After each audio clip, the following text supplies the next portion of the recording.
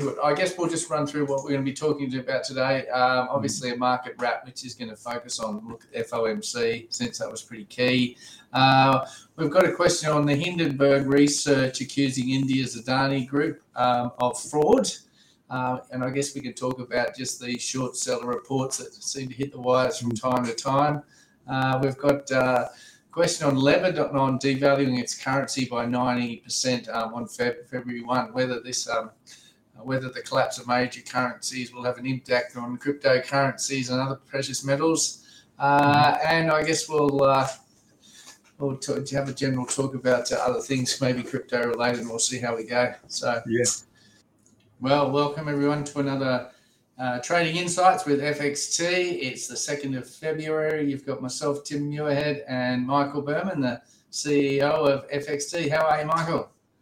Hi, Tim. I'm all good. Been a very big, busy morning for us, evening for the US, with Chairman Powell having spoken and Fed making interesting interest rate decisions. So I'm sure we're going to talk about that in detail. Yeah, absolutely. I mean, it seems to come around faster than once a month, but it really does. Certainly was a big one. So, look, I guess we'll start off. So, last week we were talking about markets being fairly strong. They've continued to push on. We've had, the US dollar index, which has been weakening off. It's like it was sort of, a good 12% in the last sort of 4 months. And of course, we had the FOMC, which is the all-important interest rate rise, and just to talk about, what they're going to be doing in the future. Now, coming into this event, we were of the view that given that the unemployment rate was just 3.5%, that puts a lot of pressure on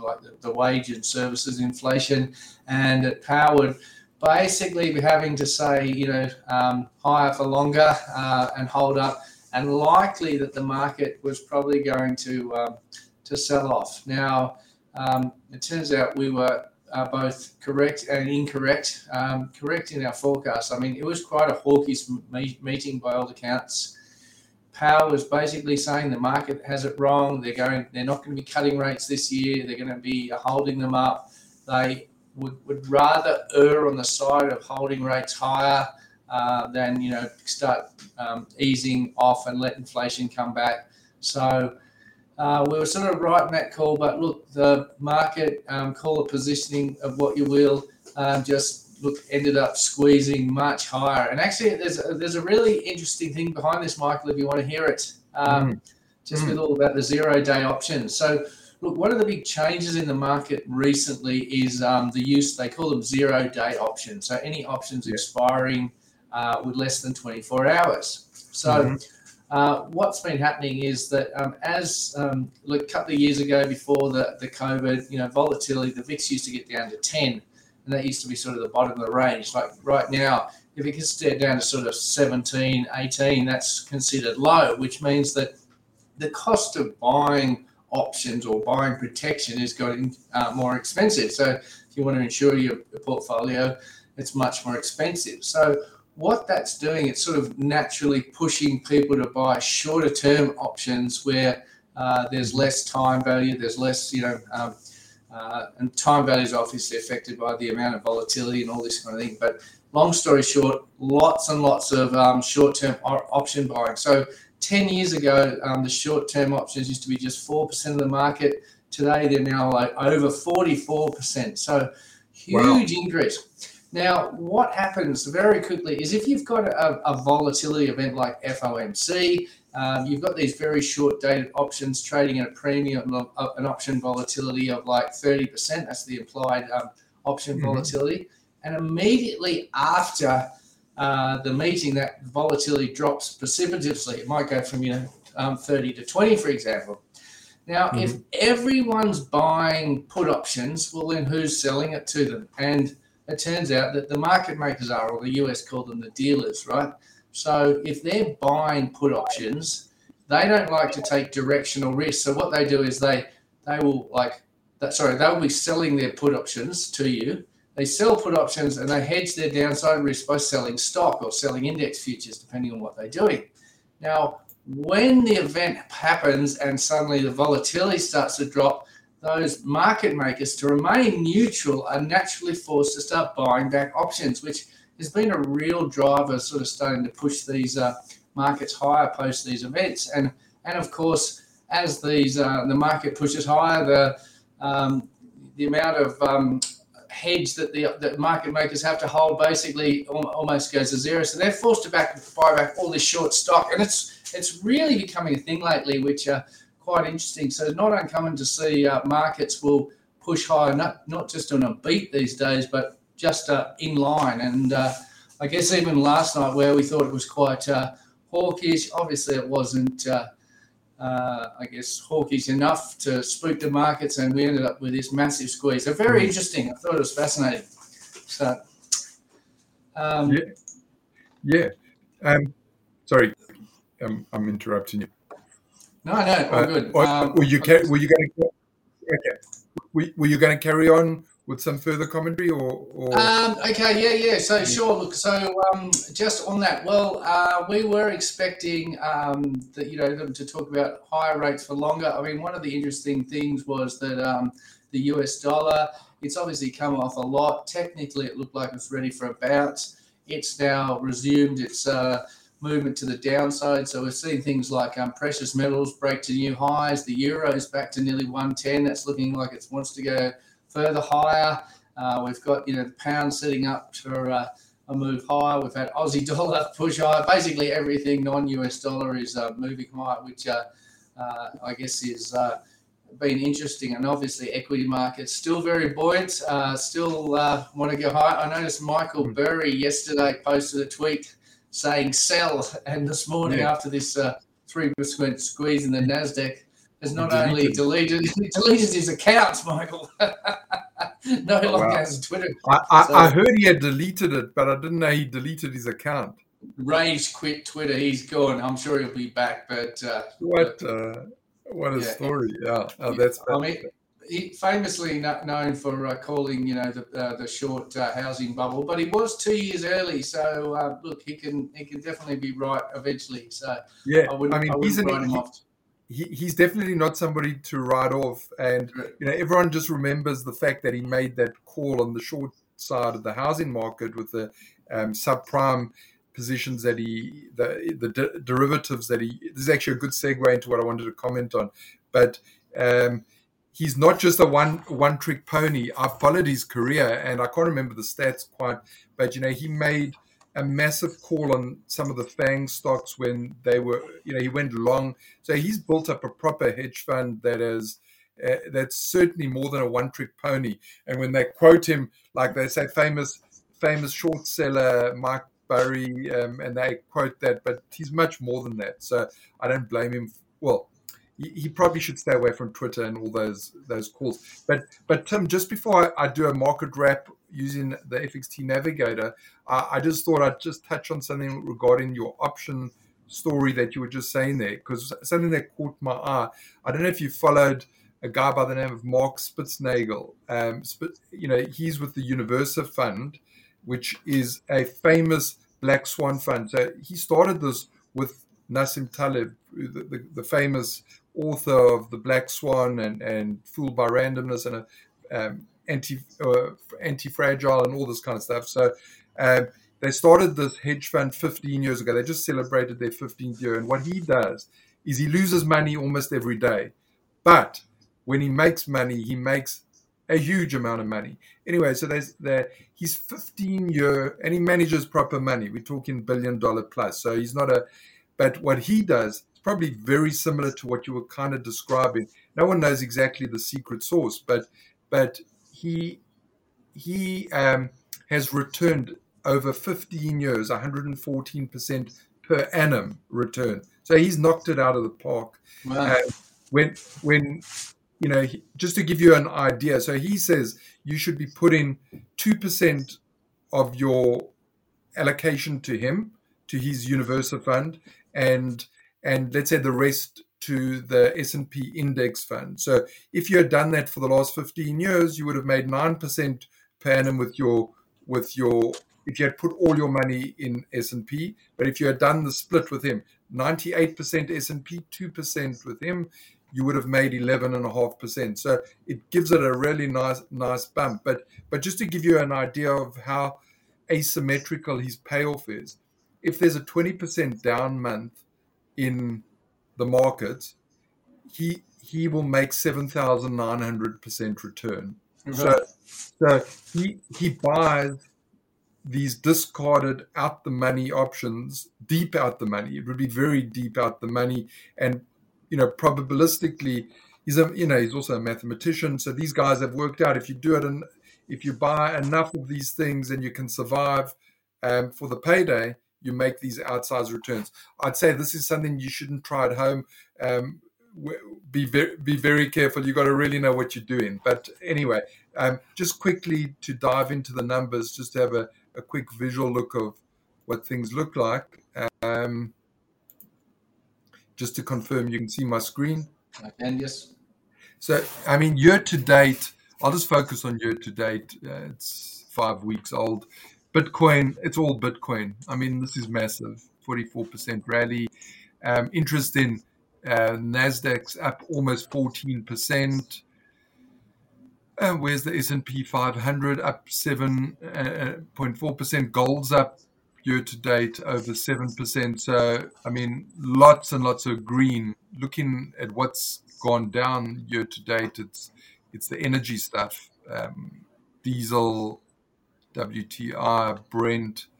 On the downside, only other thing I just wanted to highlight on this, if I look at the oscillators, as I often do, we don't often get signals of overbought, oversold when we're looking on the daily time frame. So these are rare occurrences, and what's shouting overbought is the euro. Gold's looking a little overbought, and orange juice. So don't forget your OJ in the morning. Anyway, I'll just leave it there for now. Yeah, all right. And I guess we'll move on to the second question. That's the Hindenburg research is accusing India's Adani Group of fraud. Is it really a scam or a short opportunity? Maybe you can lead this one off, Michael.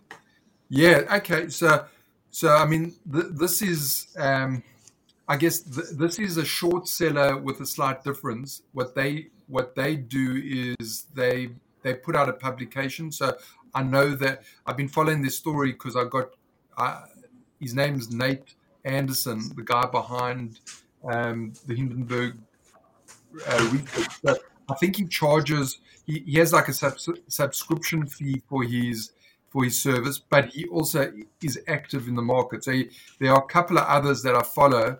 They're quite active on Twitter, where they don't necessarily have positions. One guy's just got plain research. He puts it out. He's got no skin in the game. So you could take the view, okay, he doesn't have any skin in the game. He's just got his reputation, so he's going to do the right thing, and he's not going to do anything, let's say, manipulative in the marketplace. Whereas Nate Anderson is kind of out there saying, I've got a position as well.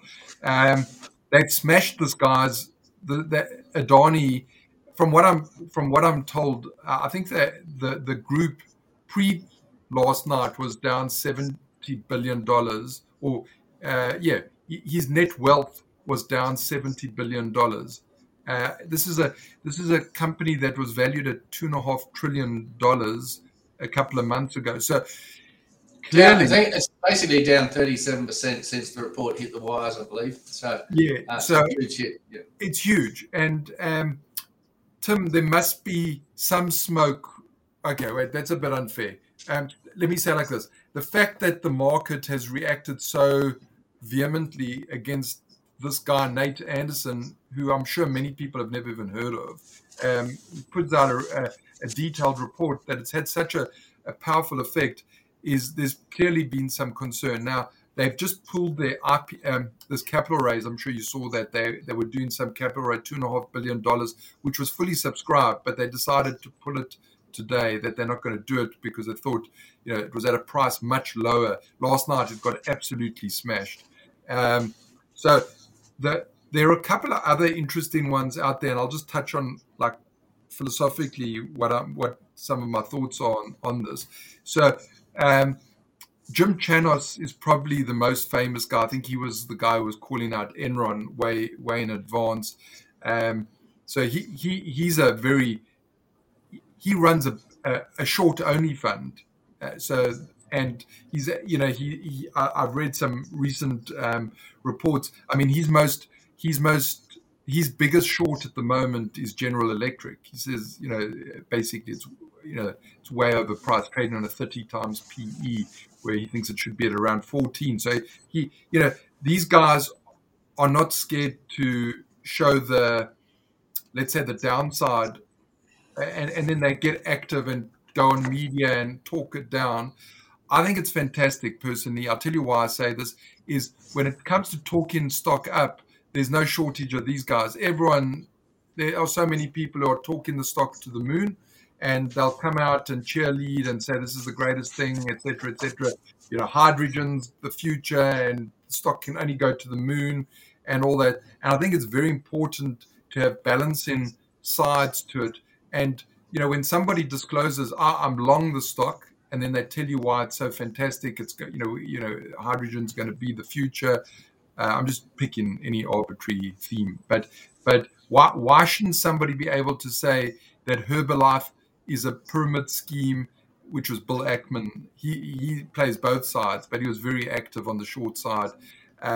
So I love it personally that people can take both sides. The one thing I'm a little bit concerned about is there's a guy like Mark Cohodes. I know him well. Yeah. And so I love it. He's hard punching on Twitter and all this kind of stuff. When they say, if they say it's fraud's a big word to use. It's pretty harsh word. Yeah, that's right. Yeah, you're going to really be confident. Yeah, I mean, that can be defamatory as far as I'm concerned. Like if you're telling, unless you can put forward the evidence, and you're prepared to go the whole way and all that, but to say fraud is a big thing. So I don't know what the laws are in the US. It sounds like you can say anything. These guys are basically calling it out. So I'm a little bit on. I don't want to say on the fence. I don't think it's necessarily a right to be able to call somebody a fraud without. You should be a little bit more careful. Anyway, there's my view. Yeah, well, I tell you, I guess there's a couple of things. One thing about when it comes to short selling, very comfortable to short sell index ETFs.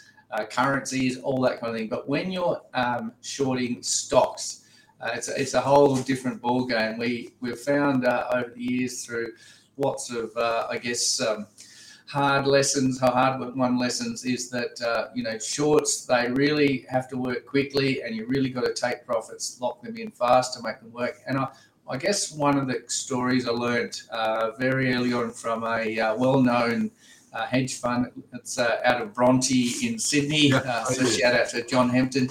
Look, he's got an incredible story. So what they say, it's like they'll go and uncover what they believe to be frauds. Okay, now they're much less vocal about them. But what they'll say is, if you've got, let's just say hypothetically, you come across a stock and you can prove with 100% it's a fraud and it's trading $10, right? Mm-hmm. So how much of your portfolio, should you allocate to this thing that is true?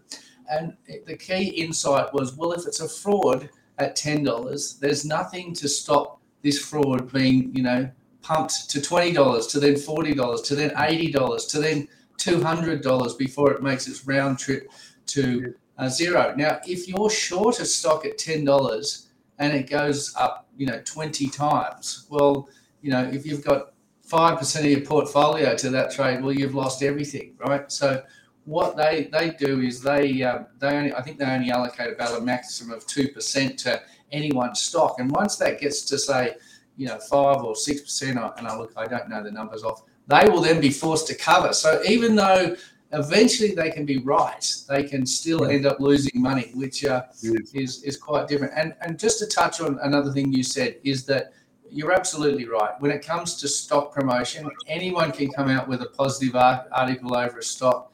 No one seems to mind. But as soon as people come out with negative views, then short selling always seen as evil. You always get companies that blame the short sellers. No, they never blame the long short sellers when it's going up, but it's the evil short sellers. And we always remember there's an old line that says, "He who sells that isn't must buy it back or go to prison." And what that means is that the market shouldn't be afraid of short sellers. So if someone starts shorting your stock, then they are going to be a natural buyer at a time later. So look, if it turns out it's a great stock and the earnings are, then they'll be buying it, and maybe they'll be buying it higher. So I think it's all part of a healthy market. I guess what has come under a little bit of scrutiny in Australia is the local people who write, stock letters or stock promotion. They're governed by a whole bunch of rules. ASIC. Now we're getting these offshore mobs, some out of Hong Kong or whatever, activist short sellers. Sometimes just putting out a hit piece.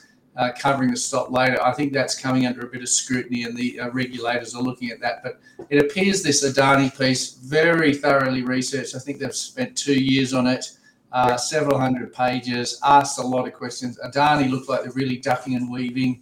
So certainly looks like there might be a bit of a fire along with the smoke. So it's interesting. Yeah, it's nice when you see somebody really confident with their research. The Hindenburg guys basically refuted, because Adani came back with like a 430-page, something like that, rebuttal. And absolute ridiculous, right? I mean, if you're trying to, it's just like, it's almost like we're guilty. Absolutely. But as the Hindenburg guy said, didn't address any of the questions, and it was basically you picking on a country, India. It was all like obfuscation And look, for the average person, haven't got time to read the 200-odd page initial report. Probably haven't got time to read the 400-page rebuttal. So anyway, it is interesting. I mean, obviously, I'm not against short selling. I think it's part of a healthy market. Tim, by the way, do you know that on Twitter, often on other things, they have that TLDR. Have you seen that abbreviation? Too long didn't read. Is that one? The TLDR, the Hindenburg research, and TLDR didn't the rebuttal. Oh, okay. Yeah. Well, amazingly these days you can get something like ChatGPT to you feed in the document and then you ask for the summary. So I want the 1,000-word summary, and really, I didn't know that. This is where AI can start helping you. Yeah, so fascinating. Let's get on to the next question. So, we had a question, just Lebanon devaluing the currency by 90% on February 1st, whether this collapse of currency will have an impact on cryptocurrencies and other precious metals. Do you want me to lead off that one? Or you want to go? I don't have anything to add to that. It's pretty new to me. Right.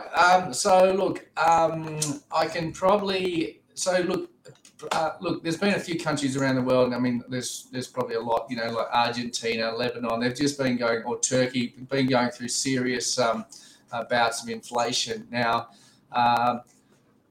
it's strangely enough, when a country is going through these like hyperinflation episodes, they seem to sort of follow a pattern, and one of them is like they've just been letting the country devalue over the last sort of couple of years. I believe right now the whole Lebanon economy is pretty much running on cash.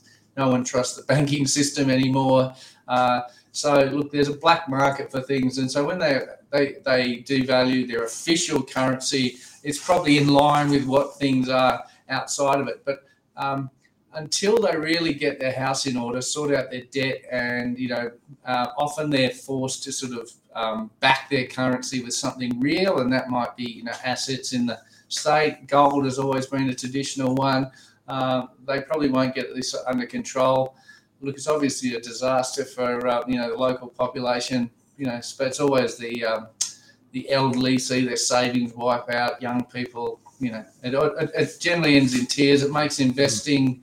If you want to be a business or start a business, how can you when prices of things are going up? You just don't know. There's so much uncertainty that it's just destroys countries. So I do hope that we never end up like this. There's obviously talk that the US, they've got debt of 30 trillion and unfunded liabilities of 100 trillion, and if they don't get their house in order, they're heading the same way. And look, that may be true, and that's why the alternatives like Bitcoin and gold certainly are probably getting a bit more favour these days. And it certainly seems recently in the last few years, Michael, just this debt situation in the US hasn't happened overnight.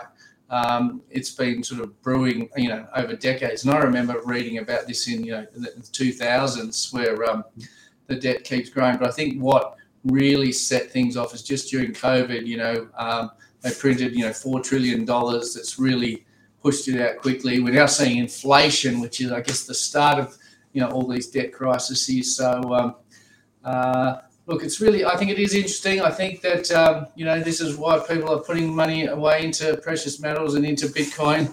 Certainly, the governments don't like you putting your money away into these things. There's talk, still talk that they'll try and ban all the off-ramps or the on-ramps to Bitcoin. In 1933, they passed the law to confiscate everyone's gold before they revalued it, So it's always been a fight. But, yeah, I mean, I'm not sure if that answers the question or if it just talks around the issues. But anyway, your thoughts? What's interesting is, have you seen anywhere any talk about the debt ceiling? It's gone completely silent. I mean, we hit the debt ceiling. We haven't got a resolution.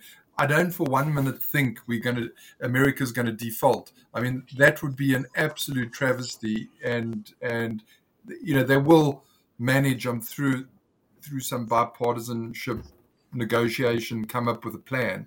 However, it is ridiculous how this thing just grows and grows, and no one takes any responsibility to bringing the debt situation down. And it frankly, to me, it's gone past. It's in fact Tom Piketty's book. Not his book.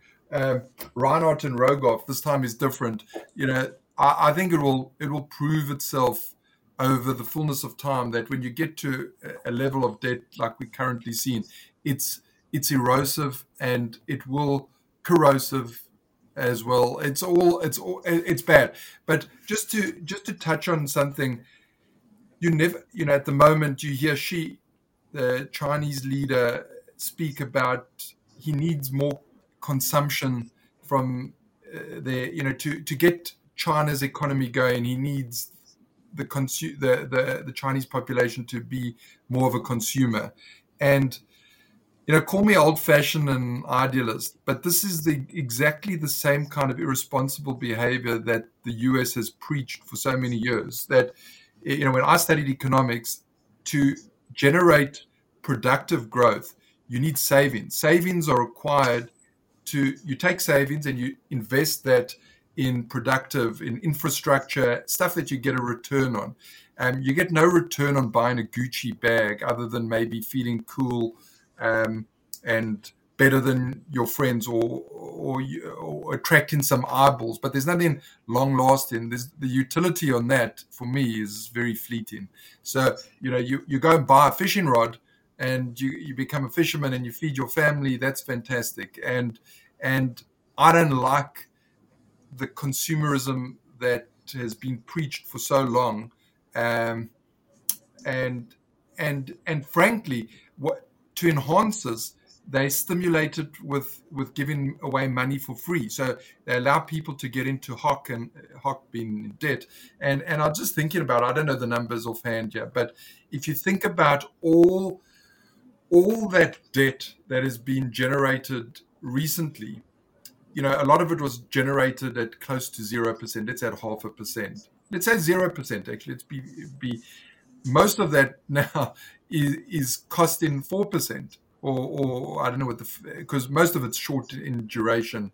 And yeah, it's actually about 70% of the US debt is under 3 years, I believe. Okay. So there you go. So let's say all that debt that has been created, the trillions of debt that's been created in the last little while. In fact, not just the last little while, over the whole while, because it just keeps being rolled, is now costing in the order of 3 to 4%. So that's got to come from somewhere. And if you're trying to balance, if you're a family trying to balance the budget every month, if you've got to pay a big chunk towards interest, then you've got less to spend on other things. The last thing you should be encouraging is consumerism, and that you should be telling people, pay off your debt and stop spending so much on unnecessary. You don't need another flat screen TV and all this. So whoever's listening to this probably hates me for my responsible parenting, but I'm trying to bring some fiscal discipline here. It's just nonsense, in my opinion. So I don't believe in modern monetary theory where you can spend unlimited amounts and there's no impact and all this kind of stuff.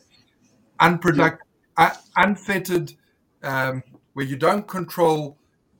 If you just print in money, it's going to be spent badly. Bottom line.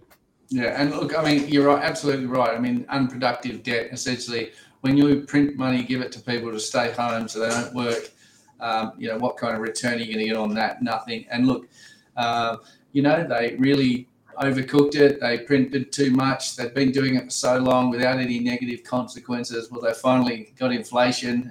They initially denied it, stuck their head in the sand, said it was transitory, said it wasn't an issue. A bit like when COVID was hitting the borders in the US, they said it was nothing to worry about. It's going to go away shortly. And it just always seems to be that problems just have to just smack them in the face before they turn around and focus on them. And now, now they're finally in a situation where inflation's here. And look, the skeptical me says that's probably been their plan all along. If they can keep inflation up at, between 4 or 6%, and it slowly inflates away their debts, and it's you either print or anyway. I mean, it's. I think you and I both. The corollary of that is buy some gold and Bitcoin, I guess, but that comes with its own set of risks, and certainly Bitcoin. Crypto is volatile, so if you can go up 44% in a month or so, we know that it can go down that as well. So be very prepared. I didn't look. In fact, I'll tell you now what the volatility of Bitcoin is. My navigator says the annualized volatility is 37%. It must be more than that, but I think I think it's.